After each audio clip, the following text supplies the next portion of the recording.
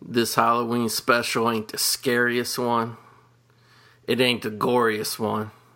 This Halloween special is the juiciest one. Welcome back. Wow. It's got so much juice dripping down the side of the wall, you won't believe it, cousin. Welcome back to the second annual 1980s Movie Graveyard Halloween special. I'll tell you what, cousin, remember we sat here last year and we watched Trick or Treat? Hey, I watched that the other day. That's still one of my favorite movies. Sammy Kerr. By the way, all these Blu-ray distributors out there, there's somebody really needs to get a hold and do a real edition of Trick or Treat, wouldn't you say? It had that big collector Ragman set that came out in Germany with the soundtrack and everything. And I think it had special features and all, but that one escaped me completely. I think I've bid on that edition about 20 or 30 times on eBay and always gets stolen out from under me at the last second. Can never get it. I hope the fine folks at Arrow Video would pick that up. Yeah, because Arrow Video, let's talk a second about Arrow Video. The 2016 Holy shit, let's talk about it. Halloween special sponsored by Arrow Video. You know, we did a gut check recently, cousin. We looked around the internet to see who was supporting us, and I'm happy to say the one group of people that did not disappoint us. Well, obviously we do have one supporter that never disappoints us, the great Matt E. from Movie Zoosified. But besides him, you know, we had a corporate sponsor step up, didn't we, and supported us in a big way. Arrow Video, Artsploitation Films, and the Sleaze Box. That's right. They're all rolling. They believe in the mission statement of the 1980s Movie Graveyard, don't they? They do. And Arrow Video is the highest quality videos. Not like the Shit Factory, who I've been ragging on for years. Not the Shit Factory. I'll agree with that. Here, I'm the guy at Shout Factory. Let's get a Region 2 and just copy everything. Yeah. And then we'll have an army of people online who support us and claim that we're the best horror company. There's a lot of companies out there. Don't get fooled, because there's a lot of people who spend every last dime to collect every last Shit Factory release. And it's like, no. Mm-hmm. It's like, I mean, buy the movies that you want to buy from them. I mean, obviously. But these people are like, I gotta have every last release. Why? They don't give a fuck about you. Go out there. There's tons of good companies out there. You know, you got the Vinegar Syndrome putting out good stuff. You know, I have my subscription to the Vinegar Syndrome. I know you do. I've recently picked up some Vinegar Syndrome titles too. There's one more thing I want to plug here, because I know people getting their movies. If you're looking to buy a movie, I highly recommend, and they're not a sponsor, they don't support me, but they have saved me a shitload of money later, cousin. I want to talk about bullmoose.com. Bull Moose is a chain of record and then later record and movie stores over in Maine, and now they got a great website. I would say probably 70% of the movies I checked on when I was getting ready to buy, I checked Bull Moose had them $2 to $3 cheaper. And because they're from Maine, no tax. And if you order $30 or more, no shipping. So I've been buying a lot more movies lately and saving money by getting them from bullmoose.com. And I better check out bullmoose.com after the show. Yeah, cousin. It's like remember the old days of Amazon when they had the lowest prices, no tax, free shipping. It's like Amazon from 10 years ago. I'm loving it, cousin. And bullmoose.com is a great place to buy all your Arrow Video releases. An Arrow Video, you know, I mean, let's talk about it. They got Hell Comes to Frogtown coming. They got Reform Schoolgirls coming. They've got the Hellraiser box set coming. I mean, all this wonderful stuff. What does Shout Factory got coming? Poltergeist 3. Yeah, a movie that, listen, I don't have a problem if, you know, one of these companies wants to re-release a movie that's already been on Blu-ray, but wait a couple years. Wait till the other version goes out of print. Poltergeist 2 and 3 just came out on Blu-ray last Halloween. What's the point? One, and now the Shit Factory, another one to release. We're going to put out The Slumber Party Massacre 2 and 3 on Blu-ray and pack them together for $29. I bought 1, 2, and 3 box set for like $27. Exactly. They're repacking their own shit now. They are. Well, I got a bone to pick with the Shit Factory, too. Did you see this fucking... I did buy some titles during it, but it really wasn't worth it. Did you see this scam of a Halloween sale they have? Usually... Oh, my God, that was terrible. It was beyond... Like, how does a company that all they care about is, like, Halloween-type movies, scary horror films, and then, like, they don't even celebrate Halloween themselves? I mean, honestly, like normally, they've been doing the Shocktober sale last few years, 4 weeks, every week a new lineup of movies like on sale. Usually $5 to $6 less or whatever. This year was a little different. They did 14 days, one movie on sale per day, and it was like one a day, and it was like $1 cheaper than Amazon. And then they charge you shipping. And no freebies. Like, I was getting magnets and coasters and stuff the last few years during the sales. Nothing this year. Nothing. That's because they suck. They're sellouts. Yeah, which means, when you have a sale that terrible, that means either one thing. Either you're hurting for money or you just completely sold out and you don't give a shit anymore. But my thing is, I think they sold out. Yeah, I mean, my thing, though, is, like, the little bit of effort. And the fact that the sale ended, like, on the 17th of October. Holy shit, that was terrible. You know what comes out, though, on Blu-ray on Black Friday next month from the fine folks at Vinegar Syndrome? What's that? Jack Frost. I'm actually thinking about buying that. If you get it from their website. It's got that lithium cover, yeah. The movie was, I'll be honest, I was flipping through last night. The movie was on cable. I watched about 5 minutes of it and turned it off. But I'm not going to lie, because I want that cover. I know. Have you ever done the canister shipping from Vinegar? No, that's where they ship it to you in an old film canister, right? It's like an old film canister that was actually used. Yeah, it costs $40, but yeah, it comes packaged in a big film canister. I'm thinking of doing it just to get like one of them old nasty film canisters. Oh yeah, they show you. It's like the Grindhouse ones, like covered in piss, like shit all crusted on it. Yeah, I'll tell you what. Arrow. I just got my package from Vinegar. I've already watched Death Row Game Show and Hobgoblins. Yeah, those are the two I bought from Bull Moose. They do a really the Vinegar Syndrome does a really nice job with their transfers. They do. All this shit looks good. I'll tell you what else. For the family crowd, also they don't it's not all just horror shit over at Vinegar Syndrome. They look at the family crowd too, and for I think Christmas or New Year's this year they got Taboo 2 and 3 double pack coming for the families. Yeah, now Taboo is a real good one. Oh, I got that. I think I got that a month or two ago. I tell you what, it's kind of a hard movie to find because for some reason, even though you can buy Vinegar Syndrome movies everywhere, you can even buy them at Best Buy, Amazon. Some sites won't carry Taboo, and I don't know why. I mean, it's a family film. I think that's exclusive to their website and Diabolique DVD, who I've never purchased from. I've been plugging bullmoose.com, all night. Unfortunately, they did not have Taboo, so I had to get Taboo from Deep Discount DVD. But if you go to deepdiscountdvd.com, it's not there. But if you go on Amazon, you can buy it from Deep Discount DVD on Amazon. They're very tricky, that Deep Discount, Don't forget, too, from Arrow, the limited edition steelbook of The Driller Killer comes out next month. Yeah, I need to get that. I've had the, I can't even think of what, it was like a really low-budget company. It's not a good transfer, but I've had the DVD double pack of that for years.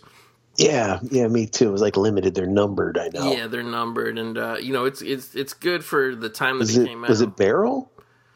I think maybe it is. It's like a company that I don't have like shit from. It's like really obscure company. Barrel did, I know, Last House on a Dead End Street and the Necromantic films. The Necromantic ones got picked back up though by Real Gore, so yeah. Well, there's Last House on a Dead End Street doesn't get picked up much.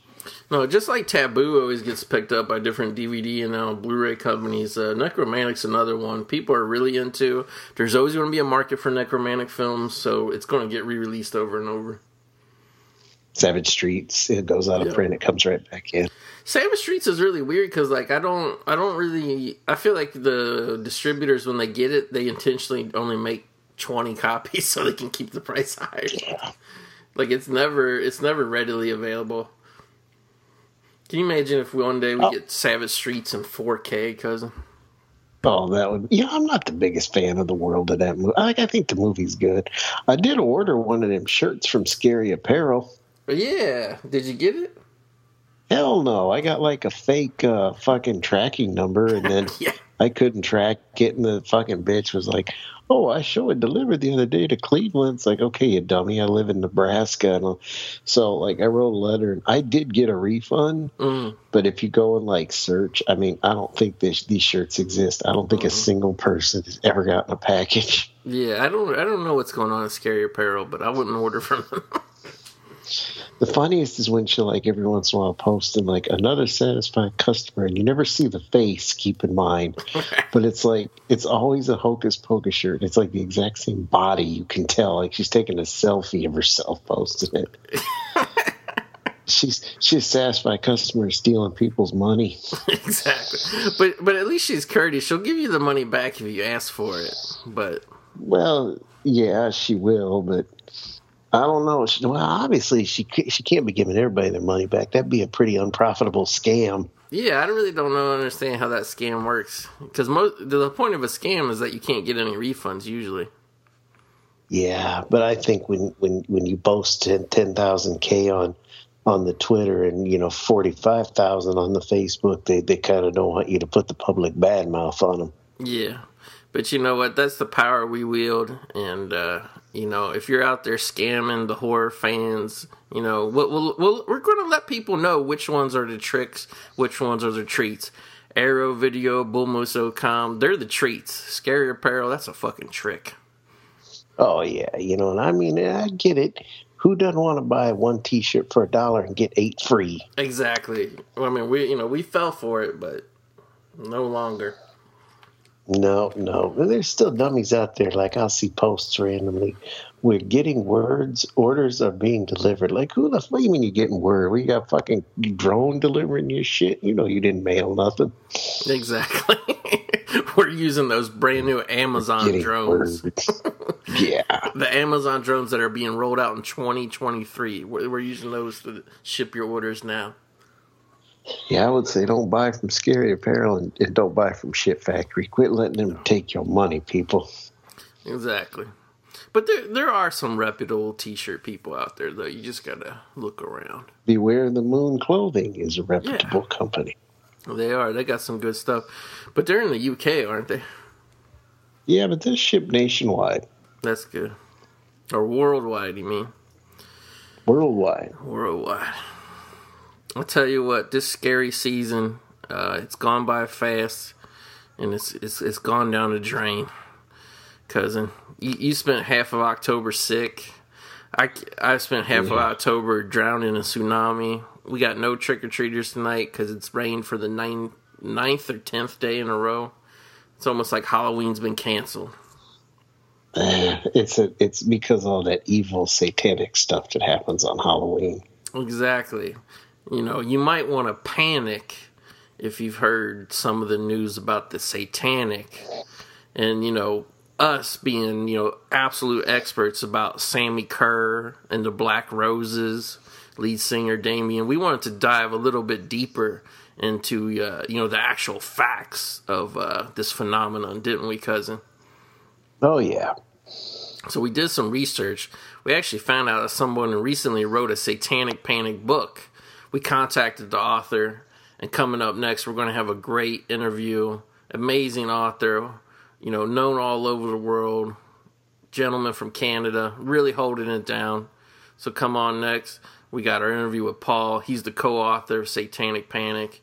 It's a great book. I actually ordered my copy off of eBay. I know it's up on Amazon, but there's lots of booksellers on eBay. You can get it for a little bit cheaper.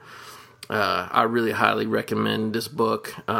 It's covers every aspect of the phenomenon, from the realized cases of teenagers gone wild, killing in the name of Satan, to the movies out there. They even do a chapter about the movies where they talk all about Sammy Kerr and Black Roses. So, this was a real score. Thank you, cousin, for setting this interview up with Paul so we could bring this this interesting topic. Who, after all these years, there's still some mystery about whether some of the Satanic Panic was real. And I think if you want to know the answer to these questions, you got to get this book for sure. So listen to the interview here, and we'll be back after that to say goodnight and close out this Halloween night.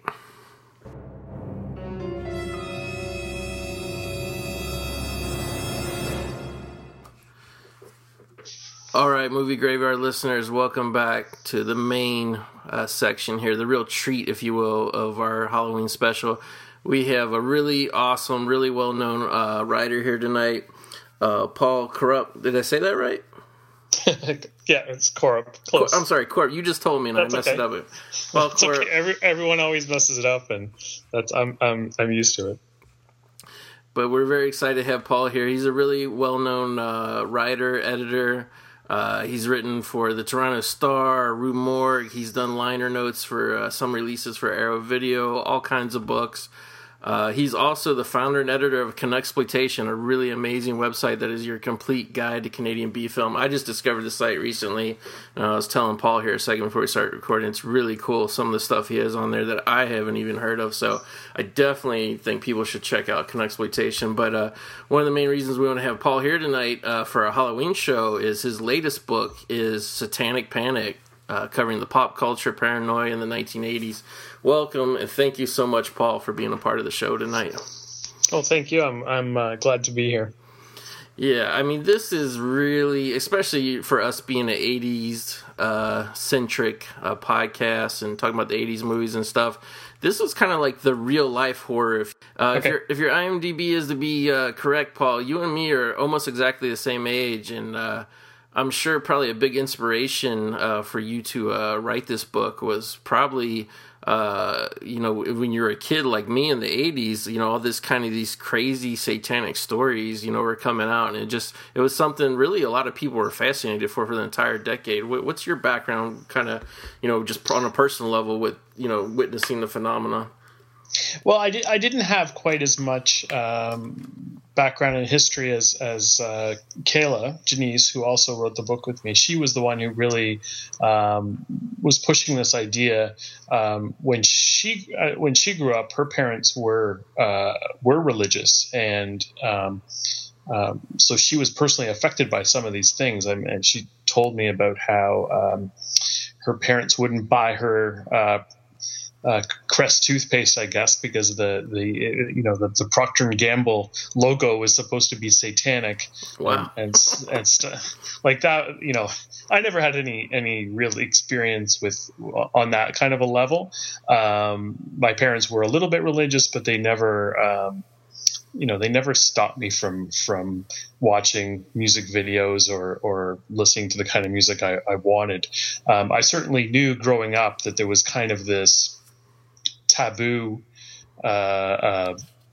around, say, heavy metal, and heard stories occasionally from friends or so forth. But my mom won't let me listen to that band and stuff like that. But for me, it was more kind of hearing about it and Kayla talking about it that got me more interested in kind of seeing how this would come out as a book. Yeah, they're definitely. I mean, definitely people our age will remember, but I think maybe for people like maybe 10, maybe more years younger than us, it's hard to imagine a time when, there actually was a lot of this imagery through entertainment, like we said, through music and books and even some movies kind of towards the end of the decade. There was a lot of like weird kind of, almost like a satanic fad going on in entertainment culture. So I could definitely see how the paranoia, especially amongst religious people, was like really high during this time. Mm-hmm. Yeah, absolutely. I mean, it certainly was there. I don't think anybody who really, I don't think most people were sorry, let me start again. I don't think most people who were using the symbolism, bands and so forth, were really into it as actual Satanism. Sure, there was maybe a couple, but I think it was just kind of a dangerous symbol, or provoking symbols. They knew this was having an effect on people, so they would use it. I don't think most of them were very serious about it.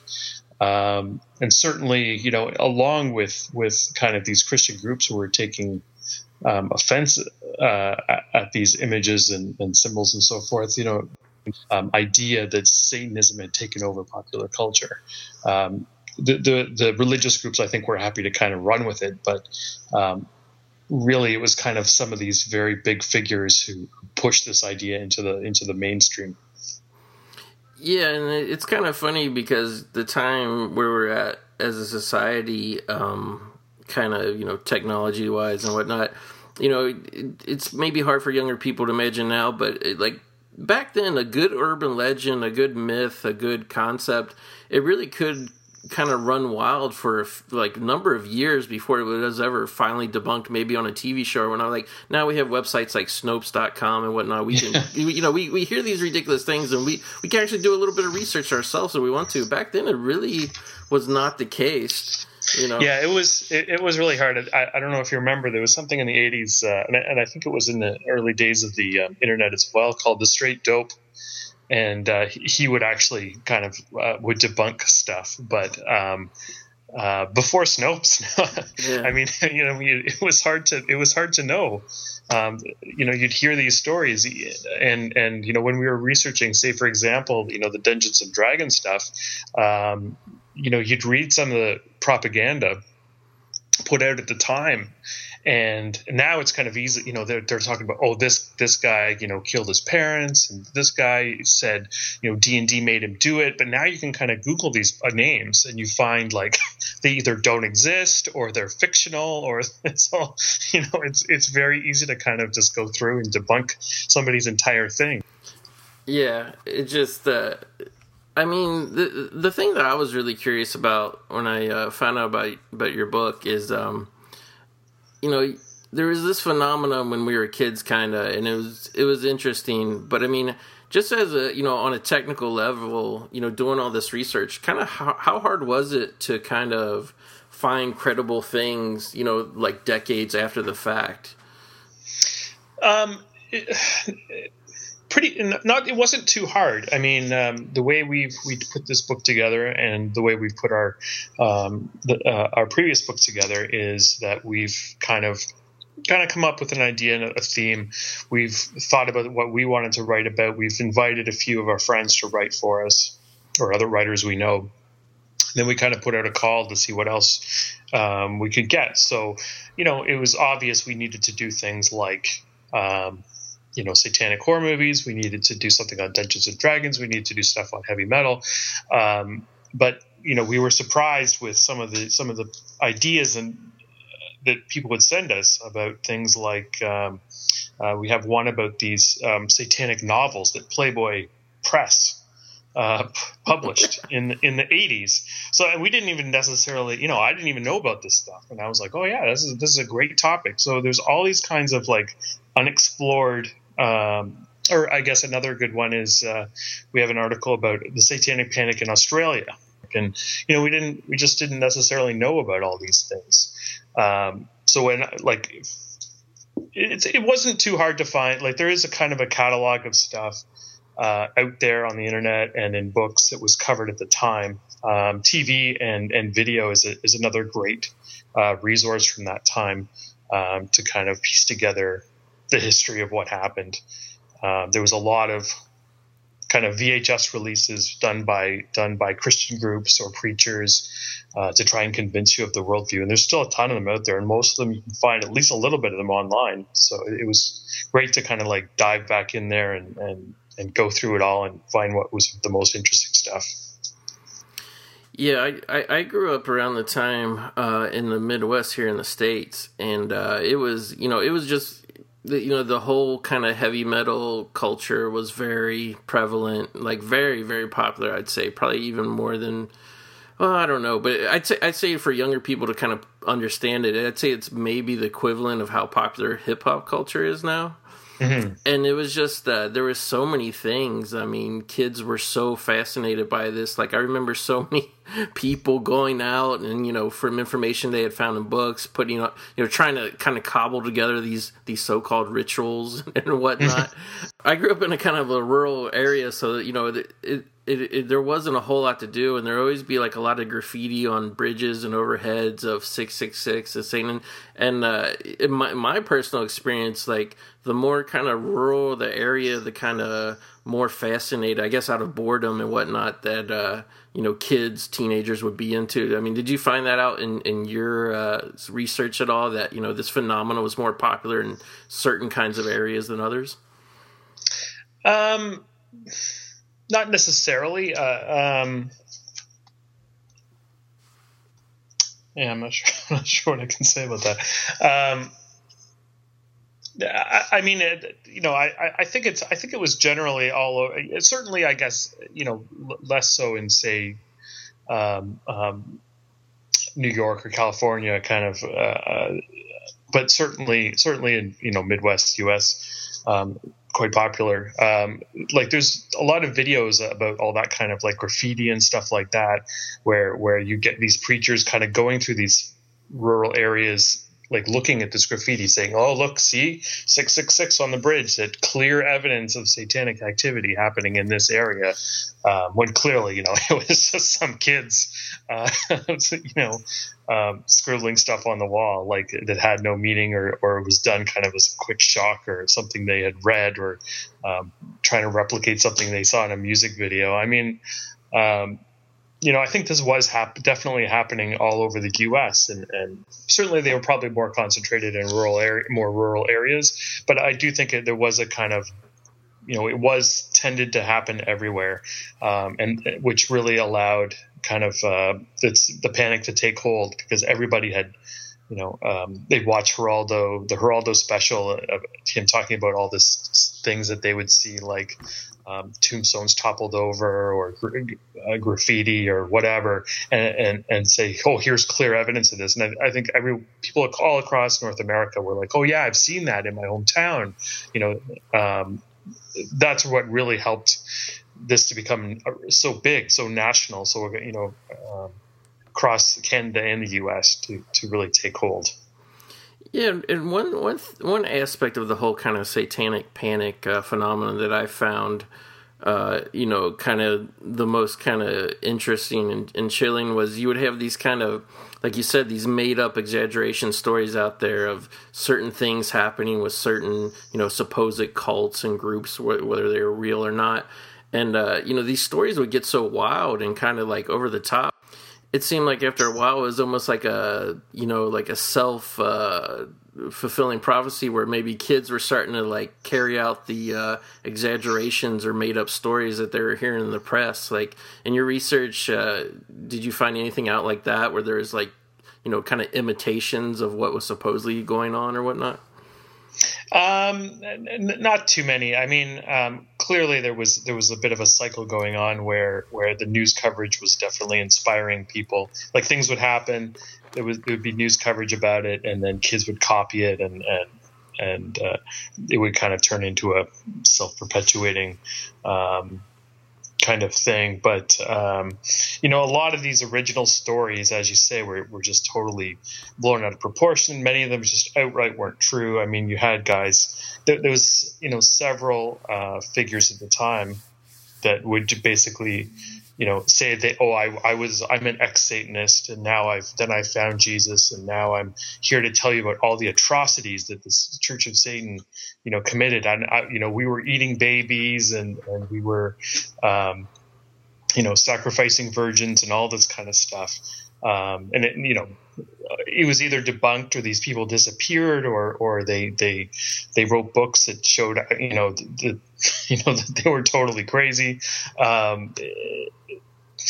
A lot of the original stuff never happened, but the media reported it, and then kids picked it up. I mean, I guess the only one that was kind of ripe for imitation was the Ricky Casso a good example of, a kid who had basically taken the stuff that was happening in the media and kind of had his own satanic, fake satanic ritual, teenage satanic ritual, if you want to say that. I don't know, like kind of didn't really know what he's doing and just kind of trying to copy what he'd heard on the news and on TV and stuff. So certainly that stuff did happen, but a lot of it, in my opinion, it was just fake from the very beginning, very manufactured morality crisis. Yeah, was the Ricky Casso case, was that the one that inspired that film Ricky Six, which actually never got released? Have you heard of it? Yeah. Yeah, we talk about that in the book. We have a whole chapter on Ricky Casso and kind of all the pop culture influence, and we talk about aside from Ricky Six, there's a couple films about him, and we talk about him being referenced in songs and all kinds of kind of the legacy of Ricky Casso. Yeah, I think Jim Van Bebber did a short film, I think, called Say You Love Satan, that was loosely inspired, I think. Yes, yep. We talked about that, but he's definitely one of the bigger names. I mean, I think this topic is fascinating. There was recently a pretty big film made out of it. I believe it was called Regression with Ethan Hawke. Have you seen that film, Paul? I haven't, no. Yeah, it's really, I mean, I don't want to spoil too much, but it's Ethan Hawke, I think Emma Watson from the Harry Potter movies, and it even takes place in the 80s, and it's about a police officer and kind of a crime that happens in a small community that gets chalked up to Satanism, and it kind of, examines the whole thing of, what's real, what's imagined, what's being perpetrated, what's your imagination, whatnot. So I definitely would recommend that film. Pretty recent too. I think it came out about a year ago. But when I saw that film, it really kind of brought, a lot of memories back of, kind of this whole thing happened in the 80s. And when only a couple of days ago, I found out about your book, and I can't wait to get a copy and read it. I know it's sold out through the Spectacular Optical website, but there should be some other places where people can get it, right? Yeah, absolutely. It's pretty easy to get these days. You can get it on Amazon or specialty bookstores like Quimby's or I don't know, bookstores. It's easy. It's easier. You can get it online at the very least. It's a lot easier to find. It's not just available through us. So. Yeah. And looking at the jacket, I saw a great picture of, he's almost our Halloween mascot here on the podcast, is Sammy Kerr from the film Trick or Treat. Yeah. I can't wait to get the book, but was this a kind of like a seminal movie, do you think, in the whole kind of, Oh yeah, we have a whole chapter on all the different horror films that are involved. Plus, kind of, we mentioned several others that aren't, that are like Mazes and Monsters that are kind of, not, that are kind of sort of to the side. But we do have a whole thing about all the fictional films that kind of draw from the Satanic Panic. Trick or Treat, obviously, being a big one. The Gate is another huge one, yeah. I mean, the thing with Black Roses is another one. I mean, a lot of these films that just kind of took this idea and did a very literal, it's like all this innuendo about heavy metal being influenced by Satan, and they were just like, well, let's make films where Satan really is making the heavy metal, and he's making heavy metal to convert kids or to spread evil through teenagers, and it really just kind of, so it's more of a parental fear, I think, these films. They would have made your parents upset, but for you, it's fine. You just want to see rock bands and and these films people get murdered, right? These films usually had great monster effects and demon sequences and whatnot. I remember, and it's kind of funny, really looking back on it now that we have a better understanding of Kiss as a band and a business entity, but I remember always hearing kind of the first instance, maybe one of the first early rumblings of Satanic Panic, was so many people always claiming that KISS actually stood for Kids in Satan's Spell. Yeah, well, one of the things that we did, so when we had the book launch here in Toronto, one of the things that I did was put together a clip show of Satanic Panic videos, like by Christian groups, and that was like documentaries, short little films, clips of preachers, and I also threw in some trailers for, I think I have the Trick or Treat trailer in there and a Black Roses trailer, and I kind of edited it all together, and we showed that as our at the book launch. But we had a lot of these kind of clips. I think there was one Christian film in particular about kids kind of getting this kid who decides he's going to be Christian and is going through his record collection and is just like, oh, a KISS, how can I listen to this? Like, this is being marketed to 12-year-olds. It's just very funny. And there's another couple of preachers who were part of the Satanic Panic, I think called the Peters Brothers, and they were attacking stuff like Elton John as satanic. I mean, it was like not even heavy metal. They were just going pretty much for any top 40 artists that they could do, right? It was yeah, it seemed like the bigger name that these kind of crusaders could attach to the so-called satanic phenomenon, the bigger name that they could get and kind of go after, that's what they were doing. That's what it always felt like to me. Oh yeah, well, I have a friend who is working on a documentary on this same topic, and oh man, I can't remember the name of the band now. He basically had the Peters. He was doing a documentary about one of these heavy metal guys in a local band in the 80s who was attacked by the Peters Brothers, and had a whole thing of him actually confronting them, and basically just a kind of accusing them of being, I'm a showman, you're a showman, kind of a thing. Right. They were kind of laughing it off, and yeah, he's my friend. He's working on these documentaries. He's very interested in kind of what these preachers think now of what they used to do. I mean, Geraldo later on apologized for his satanic, the TV special that he did, warning people about satanic activity, saying, okay, yes, it wasn't really true. There's another guy who wrote a book called Turmoil in the Toy Box, and it was all about how Saturday morning cartoons and toys were satanic, like He-Man.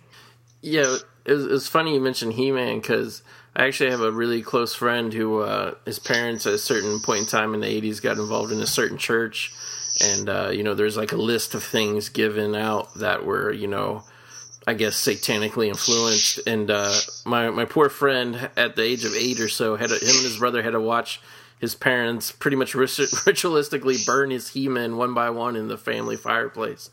Yeah, well, I mean, a lot of the idea behind this stuff was that if it had any kind of like occult. Hello? Yeah, I'm here. Oh, sorry, I wasn't sure if I cut out. The thing was, any of these toys or shows that had any kind of even veiled references to other cultures. So like even Teenage Mutant Ninja Turtles was supposedly satanic because it was about Eastern martial arts. Wow. And yeah, so like that's how loosely they would often interpret it. So, and any of this stuff could really be, anything with magic, anything where people said that they were like superheroes. They would attack Superman or He-Man because they were saying they're the most powerful, while the Christian view would be, no, God or Jesus is the most powerful. You can't be the most powerful. So, and anybody saying that is trying to usurp God. So you can't, it's such a loose interpretation. And I guess this guy also said with Smurfs that the Smurfs were blue because they were blue in the face and they had black lips. They were basically dead. Yeah. I mean, it was so far fetched, these ideas. And a lot of people just made a lot of money off of it. Yeah, I mean, it just, I don't know, I guess, literally a witch hunt, the witch hunt that was out to kind of, accuse just about anything of being in the cult, especially, like we said, things that are aimed at children.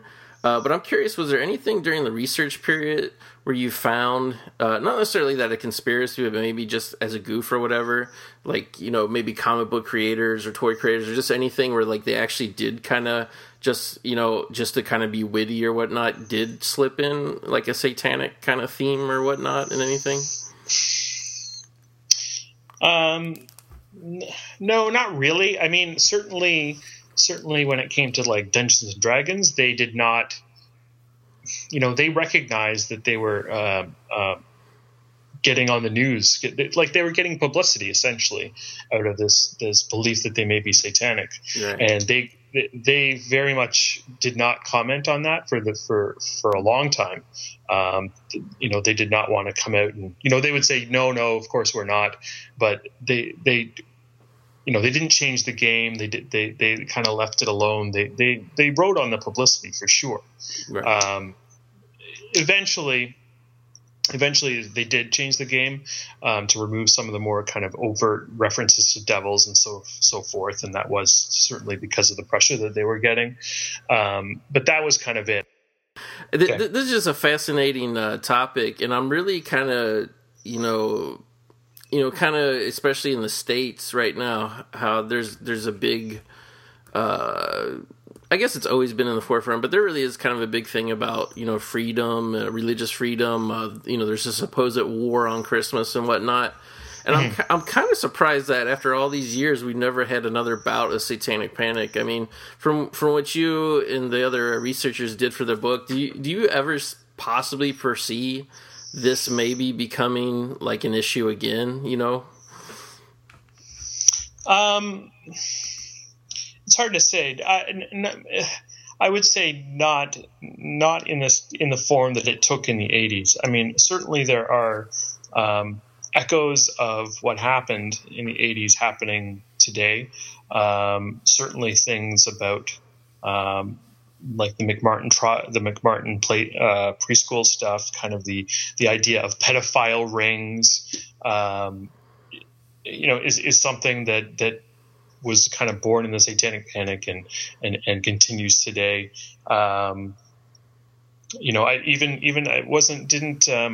Didn't somebody I'm not sure if it was Trump this week or a couple of weeks ago said that Hillary Clinton was a demon, was it Alex Jones or something said she was a demon. I mean, so this stuff is there, but I don't think there'll ever be kind of a a war against role playing games or heavy metal in the same way. I think the whole the West Memphis 3 tended to put a chill on that stuff for a while, right. And it still does kind of like these panics do pop up. It's just not kind of in the same. It's just not in the same way that the 80s was. It was kind of a very naive panic. Looking back, it seems so ridiculous now. I don't think you'll see that quite in the same way. But there's certainly things, people worry about video games. People, still occasionally worry about horror movies, stuff films. That stuff still kind of tends to crop up every once in a while. It just hasn't kind of coalesced into a movement like it did. Yeah, it's funny because in a lot of ways it seems like, we're kind of like too sophisticated to ever fall for that again. But just this week, I seen this thing kind of sweeping social media, Facebook, about these supposed Russian teenage girls brutally murdering animals on on video and whatnot. And like if you look at the articles, I was immediately skeptical because there was one picture of two girls with a dead animal, whether it was like photoshopped or not, I don't know. But then the rest of the photos accompanying these petitions and all this kind of thing, like they were just random photos that these two girls were not actually even in. So like, I mean, sometimes you see this on social media, like things get swept up and are caused or whatnot, and people really get behind it. I think a lot of people call it like, keyboard justice or whatever. Yeah. And that's why I kind of think sometimes we might, obviously it would be a much different form than we had before, but I think sometimes maybe we could be convinced later on down the line that Satan's coming back for us, Yeah, I mean, are you still there? Yeah. Sorry. By the way, we had a lot of Skype problems, and for the last 5 minutes now, it's been perfect. So hopefully, when we can finish strong here and not be interrupted anymore. Yeah, I mean, part of the thing too, as I think we mentioned earlier, was that things can be debunked so quickly on the internet.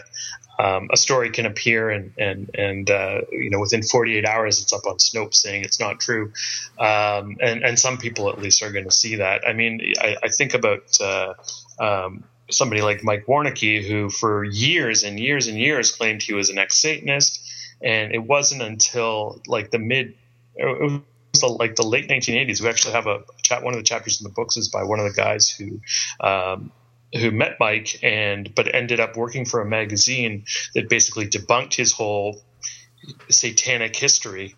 But I mean, it was 10 years later, from what he was starting to, making all these claims. So it took so long for everything to kind of all these people to be discredited. These days on the internet, it can be discredited within a day.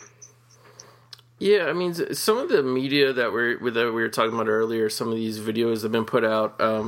You actually forwarded me a link to a really awesome YouTube video. Could you talk about that video a little bit and kind of tell people where to find it on YouTube? Yeah. So as I think I mentioned before, we for the Toronto book launch, I put together this kind of a clip show called Occult Offerings, which was meant to basically just kind of illustrate all the kind of strange video releases, and we also have a chapter about it in the book too. Basically, these Christian groups would create these videos. They would put them in churches, and you could borrow it from your church just like it was a video store, and they would tell you all these kind of terrible things that were going on in the world. I think we talk about in the book, it's almost like a to film section for kind of Christians, right? Like they couldn't go to Blockbuster and rent Texas Chainsaw Massacre, but you could go and get a Bob Larson video where he's talking about how Satanists, murder people and eat dogs and all this kind of stuff, and described in lurid detail, which is just as horrific and terrible as a horror film, but it's kind of put into a Christian context where they can enjoy this kind of horror without feeling that you're violating your religion. So anyways, my point was I took all these clips, all kinds of the funniest stuff that I can find and the most outrageous stuff that I can find, and put it all together. But yeah, it's on YouTube. It's called Occult Offerings. It's on our Spectacular Optical channel there. If you feel like checking out, it's about an hour long, but it's a lot of fun. Yeah, I just kind of skimmed through it, and I'll definitely sit down, especially one of these nights before Halloween here, and check it out. I found it a little spooky, though, when I looked at the video, Paul. It exactly had 666 views, so that really? maybe that's a sign. Yeah, maybe this isn't all phony baloney. But I mean, we talked about some of the ridiculous stuff, the paranoia and the schemes, and I mean, we talked about the Ricky Casso case, but other than that, with your research, as funny as all this stuff was there any stories or any instances that you found that kind of generally kind of gave you the creeps or freaked you out a little bit through doing all this research? Not too much. I guess the one that's kind of the creepiest or kind of the most unsolved is the McMartin preschool case, right, where a bunch of preschoolers basically had said that they were being sexually abused by the owners of the preschool, and there was a big fight between the parents. And even to this day, there's all this kind of back and forth about whether it happened, whether it didn't. Certain people say there was tunnels underneath they found tunnels. Other people say, no, those aren't tunnels. They're just garbage dumps. There's just all this kind of that's one of the cases where it's a lot less certain. Like, you can certainly watch some of these videos, I guess, that I put together into the clip show, and I mean, it's so phony. It's like, there's no question that this was put together by people just trying to make a quick buck. But when you read some of the Mick Martin stuff, it's kind of, even though it's probably didn't happen, it's still very, there's still enough kind of doubt and uncertainty. We talk about in the book, like, that's where we were talking about the pedophile rings in the past. This idea at the time, we were kind of like, no, that's just kind of an urban legend. But then, there's more evidence these days that maybe some of those things did happen, like the Jimmy Savile stuff happening in the UK with the famous celebrity who claimed he had, all these, was involved in a pedophile ring and was involved in necrophilia and all this kind of stuff. So, I guess that's the only one that kind of was like, there could be something there, and this is not a good situation, but you never know. Yeah, I have to admit, for as much as I can sit down and watch 100 gory horror films in a row and then go to sleep and get a good night's rest, as soon as I kind of ever the perfect example would be after the movie Zodiac came out, and I started hitting the internet trying to get all the research. So, me personally, when I research these things, like, I just, it's way more, sometimes way more powerful to kind of read about it, and once it gets in your own head beyond like a superficial film level or whatnot, it kind of creeps me out. I mean, I definitely, hats off to you and everybody who worked on the book for kind of able to go down this road, and for all the silly stuff. There always is that fear of, like, what if some of this is real? You know what I mean? Yeah, well, no, absolutely. I mean, we tried to really, the approach that we took in the book is we didn't want to, we didn't want to necessarily say this stuff is ridiculous, or this stuff is stupid, or Christianity is is dumb, or Christians are stupid. We really took the approach that we wanted to show how the Satanic Panic really impacted popular culture, how it impacted the films, how it impacted the music. And we didn't want to make we really tried to avoid making judgment calls on whether, this was a positive thing or a negative thing. We just wanted to show and catalog how that actually happened, and what how our history was affected by it. It's kind of like when I talk about I do this presentation on Bigfoot films as well, and my whole point is that it doesn't matter if Bigfoot is real. He's had such a major impact on popular culture that it's like he may as well be real, right? And that's kind of how I feel about the Satanic Panic. It doesn't matter if a lot of this stuff was fake. It had such a significant impact on so many people's lives at the time that it's important, and it's worth talking about. I mean, absolutely. I mean, it's just, obviously there were, rare and few and far between instances, but like we said, this idea was a very powerful one, where in some cases people just got swept up in it, ran with it, ended up doing terrible things. And people who, in the name of trying to fight Satanic Panic, that's probably where the majority of the harm was done. Absolutely. Absolutely. I mean, it's an absolutely fascinating topic. I mean, I could ask you a million questions, all night long, but probably the best place right now, or say easiest place, I guess, probably for people to get the book, Satanic Panic, Pop Culture Paranoia in the 80s, is Amazon, I believe. Yeah, I think so. Yeah, so check it out on Amazon. Definitely check out Paul's YouTube video, Occult Offerings. I've just skimmed through it, and already I can tell it's amazing. I mean, it's one thing to kind of, you see these things and you remember them and whatnot, but to actually go back and view it and see what people were up to, and I mean, I don't know, it's just fascinating. Besides, obviously, the Satanic Panic book and the awesome Canucksploitation website, is there anything else you want to kind of throw our viewers' attention to that you got either coming out or been out for a while, Paul? Well, we're working on our next book. Kayla and I are working on our third spectacular optical book, and that's going to be about Christmas horror films. Oh, awesome. So we're working on that, and I guess the other The other thing that I was involved in recently was the Pit Blu-ray that just came out, that Kino put out. I have a commentary on that with my friend Jason, which was a lot of fun to do. One of my favorite Canadian films.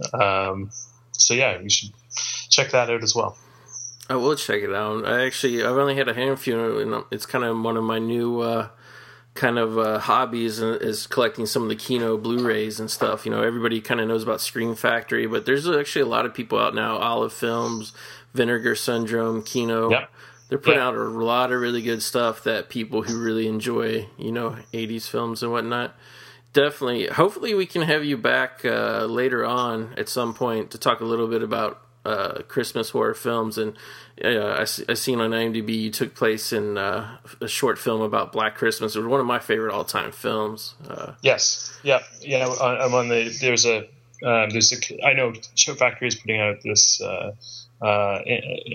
in December, I believe, but we had a Canadian release from a year ago, I think, and right. So I'm on the short for that, and I also do a panel with Art Hindle and John Saxon and all that stuff from a convention here a few years ago. So it's cool. I mean, awesome. And just before we go, just out of my own curiosity, what kind of just on a personal level, I'm assuming, did you grow up in Canada like your whole life, Paul? Yeah, I'm born outside of Toronto, and now I live right in the heart of Toronto. Nice. Kind of, what was that like for you as a kid? I'm assuming, as a young person, you probably were a fan of these films too. What was it like having so many of the really cool filmmakers of the time period, like Bob Clark and David Cronenberg and whatnot? Were you aware of the stuff? Like when you watch stuff, could you tell even as a kid what was Canadian and what wasn't? Well, that's a question that I could answer for about an hour. Right. But no, not well. Here's the thing: Canada doesn't necessarily recognize its horror films, or at least hadn't when I started working on the website. So, there were things that I would see that, certainly we knew about David Cronenberg. Certainly I knew that his films were shot around here. And when we watched some of them, especially something like Videodrome, we can certainly recognize locations. It wasn't until it was about the mid 1990s that I started getting a little more serious about collecting horror films and genre films. And that at that point, when I started seeing things like Cannibal Girls and The Mask from the 1960s, and that I realized that there was kind of all these Canadian horror films. I tried to research them. There wasn't anything about them really. Right. That's when I started my website, and only over the years people would say, "Hey, have you seen Black Christmas? Hey, have you seen this? Hey, have you seen that?" So I kind of gradually got into it and got the chance to interview people like Bob Clark, and growing up we never really made the connection, just because it wasn't. Canada doesn't put a lot of emphasis on those kind of films. We want people to see our art house films, important films at Cannes and all this stuff. But nowadays things have changed. Certainly, people are much more into it. People go around to all the different locations. People will go see the Black Christmas house, which I guess I live about 20 minutes away from. Wow. I used to live across the street from the school in class of 1984. I mean, there's just a ton of things now that we know that are kind of just around the city that that's the corner from where they stand outside Videodrome and all that kind of stuff. So now it's kind of cool. But growing up, people didn't really connect the dots really. Right. Yeah, I mean, there's obviously a lot of films, shot in Canada. It's been that way for a long time. But the stuff that's really made, kind of by Canadians, especially the older stuff, looking back on it, I think some of it's, really some of the best stuff in the genre. And I think kind of a reason why is, obviously these films were very, they were meant to play drive-ins and whatnot at the time, or rundown theaters or whatever. But I think the Canadian stuff is really interesting because you get a little bit more of an artistic bent than you got with some of the American stuff. So I mean, it's definitely a genre, exploitation, if you will, that I've seen a lot, but I know there's a lot more out there that I haven't seen. And definitely at some point we got to at least get you back to talk about some kind of exploitation, and definitely get you back at some point once your Christmas book, a Christmas horror film book comes out. So, Paul, I want to thank you so much. Thank you. First of all, I want to thank you for your time. Second of all, I want to thank you for your knowledge, and this is really fascinating for me. And third of all, thank you for putting up with Skype's bullshit. So.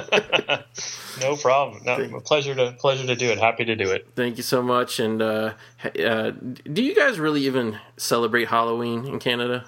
Oh yeah. All right. Huge. So yeah, no, we're excited. So awesome. So have a great Halloween, Paul. To our listeners, we'll have a little bit of outro on the show here in a couple minutes to send Halloween off, right? But once again, thank you so much, Paul. Check out the book Satanic Panic, Pop Culture, Paranoia in the 1980s. I think you're going to like it. I can't wait to order my own copy and sit down and actually, read it, take it all in, because fascinating, very disturbing, very horrific topic. And I'm so glad that Paul could join us on this special Halloween edition. Thank you.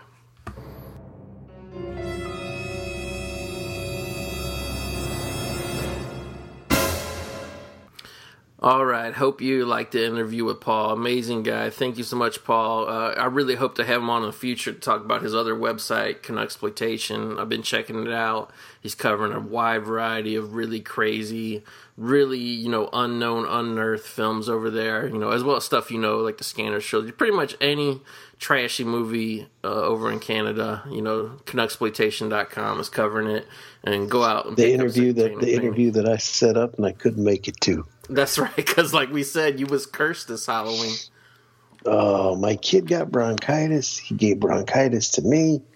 And then about the time I finally get it, because, doctors make you wait 2 fucking weeks before they give you medicine. Mm-hmm. They give me Omnicef. Now, people, I'm going to give you a heads up. Omnicef will fuck with your stomach. Well, Omnicef fucked with my stomach so bad, it got rid of the bronchitis. It gave me a bacteria infection in my stomach that I'm actually still fighting.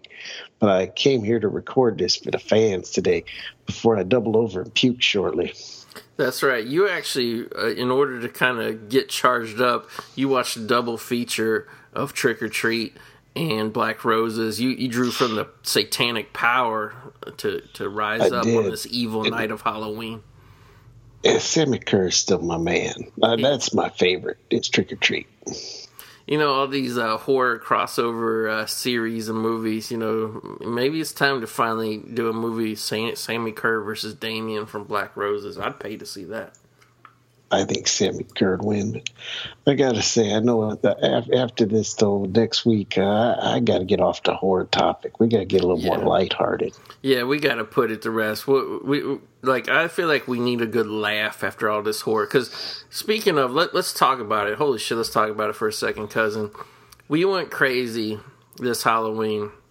We promised you we would be bringing you more horror-themed episodes in this month than any other podcast has done, and I think we did that because this month we released a podcast about demons, one about Halloween 2, another one about Chopping Mall, then Black Roses, then The Howling, then House, and then eventually, right before Halloween, we released Pieces, and now we're bringing you the 2016 Halloween special, talking about Satanic Panic, talking about the best and the worst of mail order companies. I mean, anything you want to talk about. Before we go, let's talk about our favorite Halloween candy. What Halloween candy? I know you've been sick, so you probably ain't eating too many sweets, but what's your favorite? Reese's peanut butter cups. Oh, that's right. I ate some Reese's the other day with a banana. I don't know why, but that candy, peanut butter, and a banana, that's a good combination right there. That just sounds strange, but I don't like bananas very much. No. I like them because they're one of the few, I eat a lot of junk food. I don't make no bones about it. I make a lot of trips to McDonald's, and pretty much bananas and apples are the only fruits that I'll eat because they're sweet, like candy. You won't see me eating cauliflower and all that bullshit. Oh, I like cauliflower. Do you know? I actually enjoy the taste of cauliflower. It's not a bad taste to me. It's the texture. You gotta gnaw on that thing. No, you just gotta boil it till it's nice and soft. Really? Remember, I'm not gonna fucking just eat it raw. That's gross. Well, that's how I always eat it. Because remember in the '80s salad bars and shit, they would always put like raw cauliflower. It was all hard. And you put it on your salad. Oh yeah, that's nasty. You just gotta boil it and it melts in your mouth. Yeah. So, I mean, obviously we need a break from horror, but all these horror movies we covered this month, cousin, which one is actually like your favorite movie out of these? Black Roses. That's right, Black Roses. I'm going to say Demons for me, just because, I don't know, I love that ever since kid. But they're pretty much Chopping Mall's high on my list, obviously. Chopping Mall not worth the money for that Vestra on Blu-ray. I'm actually surprised Vestron didn't come up when we were when we were slamming the shit out of the factory earlier. But my problem isn't with the that they're putting them out. I mean, I'm glad someone's putting them out, but they look like, God, they don't even look like, they look like DVDs. And what's killing them is that their fucking sale prices are like $27. Yeah, everybody's got them for $27.99. One more plug for Bull Moose, though. They have them for $24.99. That's still expensive, though, for what they are. Oh, for what they're, because they don't look very good. Cousin, I got Hobgoblins from Bull Moose for less than $16. See, that's a perfect price point. Vinegar Syndrome knows what they're doing. And even Arrow Video, who, like, they've, their prices aren't exactly cheap, but, like, they don't, like, gouge you the way Vestron does. No, and Arrow actually gives you a ton of extras and features on their stuff. And there's like a lot of editions Arrow does that like another company puts it out on America, and then the American release doesn't have the same extras. Like if fuck it, I don't care, let it fly. Like if you look at the Shit Factory release of Night of the Comet and compare it to the UK version of Arrow's. It's funny how the Arrow has all the special features as Scream Factory and plus one extra interview. So, who do you think ripped off who there? There you go. Yeah. I mean, that's all Shit Factory does. They get something that's region 2 and they bring it here. Yeah. And then everybody comes on Facebook. Oh my God, look at all the interviews they're doing. Arrow Video. That's where. And then they take their pictures like, look at the new release of Nighthawks with Sylvester Stallone. I know. It's pitiful. But, you can't stop people from doing what they do, especially when they're booking that face. But That's right. But there's a lot of, I'm gonna say it again, there's a lot of good companies out there. Keep buying all their shit. Don't give your money to one company. You know what I mean? Yeah, save it. Don't give it to nobody on Patreon either. Exactly. Because nobody's spending money on Patreon. We found that out. But I'm still going to, I don't give a shit. I'm going to still go and plug it. Patreon.com/1980s Movie Graveyard. Do you want more episodes? Do you want extra bonus episodes? If you want, slap your money down. Only 7 cents a day is going to get you all kinds of extra shit, as well as keep this show going. Because, we need, let's be honest, we need some motivation to keep the show going a little bit, just for the fact that we got new exciting projects, don't we? Like keeping it 75. Pow. Pow. That's going to be rolling out next month. The pilot will roll out next month. Of keeping it 75. I've kind of been coming up with ideas for the format of that show, cousin. I think it'd be great if we did like 10-minute interviews with people and then edited it into 12 different parts. What do you think? Oh, that would be great. That would be fantastic. And I'll use like a shitty phone to record it. Oh shit, the shittier the better. That's right. That sounds good. We got to get a producer, though, that sounds like Donnie Wahlberg on crack cocaine. Yeah. Oh, my God, that made me laugh. Because it is kind of, like, I'm not saying we have the highest quality sounding podcast out there. We're just a couple guys doing this out of our houses, just doing whatever for a hobby. But holy shit, man. I listen to some of these professional podcasts on these big time podcasting networks, and it's like somebody talking through a tin can in their mom's basement. Oh, they're awful. I know. It's unbelievable. So, before we close... I'm not hating, I'm just stating. That's right. Before we close out this Halloween special, we need to talk about one thing that we didn't really have this year for Halloween, and that's new horror movies in the theaters. There was none, wasn't there? No, nothing at all, really. Ouija 2. Thank you. I'll tell you what, Hollywood... They all came out in July. They did. Old Blair Witch sequel came September 1st. Out of theaters by September 9th. I tell you, Hollywood, you need to do your timing a little bit more. I say save all your horror movies for October, but instead we get the one in July, the one in September, and then we get the really weak PG-13 one 3 weeks before Halloween. That's not really how you want to do it. No, it doesn't make any sense. Doesn't really make any box office either if you look at the movie charts. No. Well, Medea's Boo, I think, is doing okay. Yeah. I got a confession to make about Medea's Boo. I was so desperate for a Halloween movie. I didn't go see it, but I looked at the Wikipedia and the spoilers for Medea's Boo, but it's actually not horror at all. It turns out everybody in the movie who claims to be a zombie or a vampire or a killer clown, it's just a prank on an elderly woman, Medea. That's not really a horror movie to me. No, that's another situation comedy. Exactly. We don't need sitcoms on the big screen. We do not.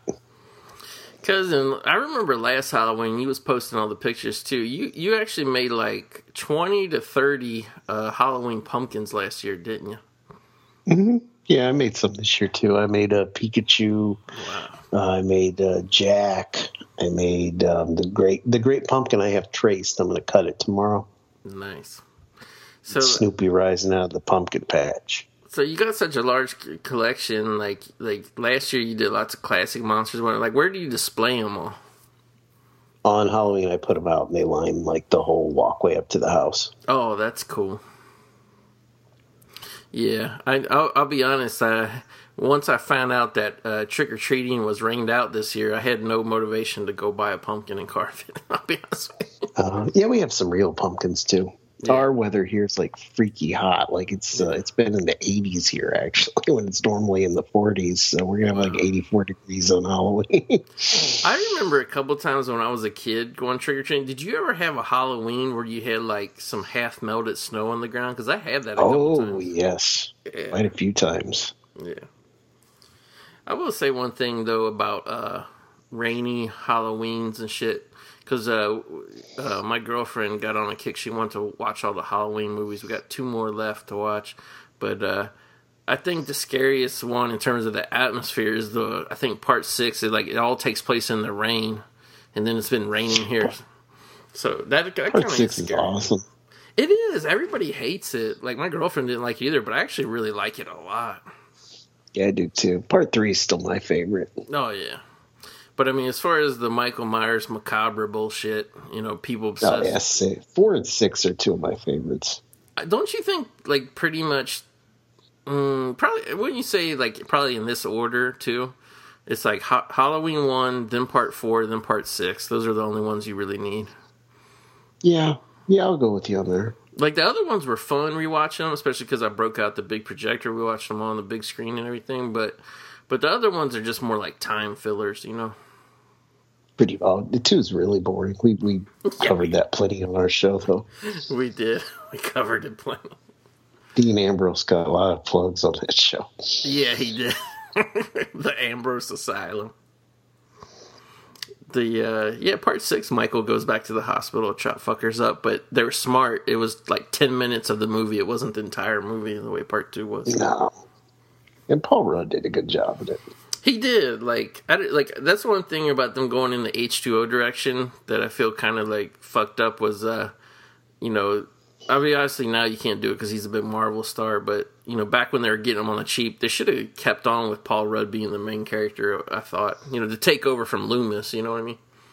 Yeah, and I mean, they had a story going, they just scrapped it. Yeah, which I don't really know why, because I actually, I just figured probably the reason they scrapped it. And granted, H2O did like really big money, but I figured maybe 6 bombed. Like I looked, and part 6 did like almost down to the same dollar. It did exactly what parts 4 and 5 did, but I think the Weinsteins wanted bigger grosses. That's one thing I miss about Mustafa Khad. He make a horror movie for $5 million, which is what pretty much parts 4, 5, and 6, and they all came out and made between 15 and 16 million. That was good enough for him. You know what I mean? Yeah. You get these major corporations. Well, I think Donald Pleasance dying probably fucked up the storyline. Yeah. Well, that's actually I still haven't bought the producer's cut, but I watched the producer's cut ending, and I see why they had to reshoot it, because the original ending of part 6, and that was kind of dumb, was they had Donald what's his name, at Real Loomis get cursed, and that really didn't make any sense, because if you watch part 6, like you can tell that Mr. Pleasance was on his last legs, unfortunately. Like they should have probably had. What do you mean, at Real Loomis? At Real Loomis go in there and save the franchise. You think he would? That's Malcolm McDowell. That's at Real Loomis. I still say he's the better Loomis. Really? After all these years and the fans have spoken? Mm-hmm. Yeah. But fuck the fans. I'm talking about at Real Loomis stock. Follow him on Twitter. At Real Loomis. No, but I think they should have changed the ending to Paul Rudd gets the curse, where now it's his responsibility to take care of Michael Myers or whatnot.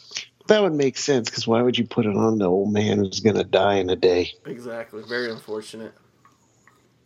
It's kind of sad. At least the real Loomis is still alive. That is true. And he wrote a book, the real Loomis did. That's right. Actually, if you watch part 6, they say that the fake Loomis, Donald Pleasance, wrote a book too. But obviously, like, he didn't become a superstar from it the way at Real Loomis did. That's because his book probably was full of, like, punctuation and grammar errors, because he's an idiot. And he's from England, so you know how, like, they spell the word color, like O-U-R and all that? So it's probably... Or, like, YouTube. YouTube, that's right. Speaking of which, holy shit, let's talk about YouTube. There's a lot of stars on there, and a lot of people making Halloween videos and whatnot, and it's pretty disturbing. I'll just leave it at that. A lot of people going to jail from YouTube lately. Yes, the YouTube. Yeah, a lot of podcasts. It shouldn't just single out the YouTube people, but a lot of podcast people have been going to jail lately too. It's very sad. Well, it is not that they're going to jail is sad, but why they're going to jail is sad. There's a lot of, apparently, cousin, we have a lot of pedophiles in the podcasting community. Pretty sickening. Oh, that's good to know. Yeah, but at least they're getting caught though. So, like, you know. Yeah, I mean? That's true. Yeah, but still, like, I read about like 2 different podcaster guys got, pedophiles. Well, one of them, I guess he wasn't a podcaster. I guess one was like a writer, like a horror writer. Did reviews and stuff for big time websites and stuff, and then another guy was just a more small time podcaster. And I hate to say it, cousin, because when I heard about this one case, this podcaster turned out to be a pedophile. I looked at his Patreon, cousin, and the pedophile's getting more money than we are on Patreon. Oh, jeez. Well, on that note, yeah.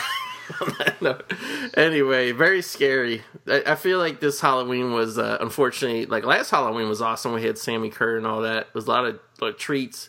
This year, a lot more tricks associated with Halloween, wouldn't you say? Yeah, definitely. But still, we still endured. We still brought you 9,000 Halloween podcast episodes. We enjoyed it. We hope you guys enjoyed it.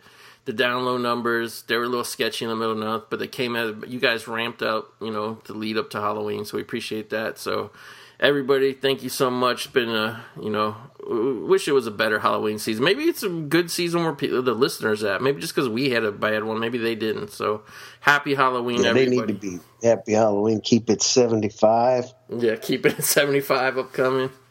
Lots of great shit upcoming. Patreon.com/1980s Movie Graveyard if you want to keep the disc spinning. And also, one last time, a huge thank you to our guest tonight, Paul, his awesome book, Satanic Panic. Check it out. Check out his website, Connexploitation. And as always, go out there and buy Blu-rays of the highest quality, brought you to the fine folks at Arrow Video. Ain't that right? That's pow. You're listening to the Electronic Media Collective Podcast Network. Yeah, it's a mouthful. For more great shows, visit electronicmediacollective.com.